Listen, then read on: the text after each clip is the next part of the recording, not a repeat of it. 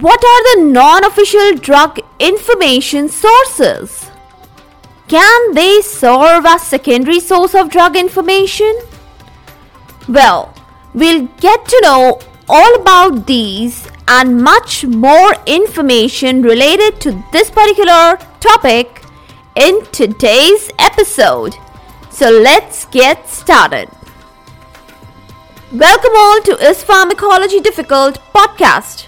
I'm your host, Dr. Radhika Vijay, MBBS MD Pharmacology, and this is the audio hub to get the best simplified basic tips, strategies, methods, and lots of ideas to learn better, understand better, and make your concepts crystal clear.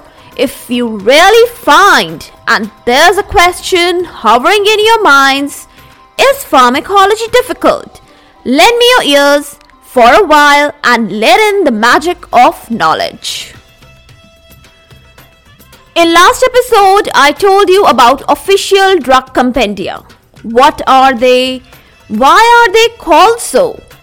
Now, for your updated, utter knowledge, I want to tell you that official drug compendia, it is serving as the primary source of drug information. And while on the other hand, non-official is the one which serves as a secondary source of drug information. Let me hit the information series by having initially a word about the Martindale. I know you have heard this term about this book so much. It is so famous in this particular subject of pharmacology. And it's famously also termed as extra pharmacopoeia, and it is actually the complete drug reference book. The Royal Pharmaceutical Society of Great Britain publishes it every 2 to 3 years. It comprises of an extensive detailed data about almost all the drugs used, approved, or registered all over the globe. This set of information, it is not biased by any false, fake opinions, thoughts, or information. It serves as a complete, reliable drug reference with all the knowledge desired and sought by every medical soul. It covers new drugs approved, launched in the market, their complete pharmacological profile, and pharmaceutical bearings. You can completely rely on this literature for all your reference and guide. That's so good. That really feels great. Now next, I will convey you in bullet point wise manner a list of other non-official drug information sources which contain miscellaneous, hybrid, mixed information about medicines and drugs.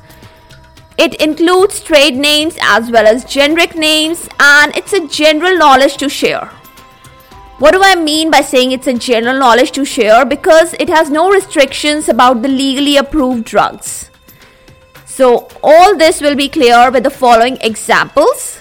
Just keep your ears open.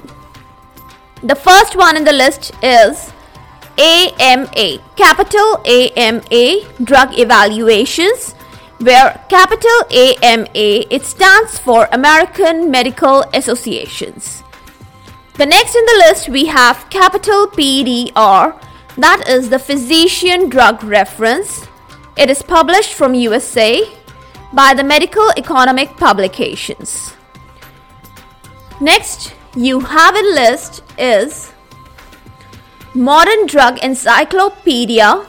It is again from New York, USA, published by York Medical Books. And the last in my list are the Drug Facts and Drug Comparisons, again published from USA. So now I think you all have enough knowledge about these sources of drug information. You can tell me on your tips, the official ones, the non-official ones. So what do you think? What's the next further step? What should you know about? More. Now you should move ahead and understand the few basics about the drug nature and from where exactly are we obtaining or deriving the drugs. All these knowledge sets are coming up in the next episode. For all the updates and latest episodes of my podcast, please visit www.ispharmacologydifficult.com, where you can also sign up for a free monthly e-newsletter of mine. It actually contains a lot of updates about the medical sciences, drug information, and my podcast updates also. You can follow me on different social media handles like Twitter, Insta, Facebook, and LinkedIn. They all are with the same name as Pharmacology Difficult. If you are listening for the first time, do follow me here, whatever platform you are consuming this episode. Stay tuned. Do rate and review on iTunes, Apple Podcast. Stay safe, stay happy, stay enlightened. Thank you.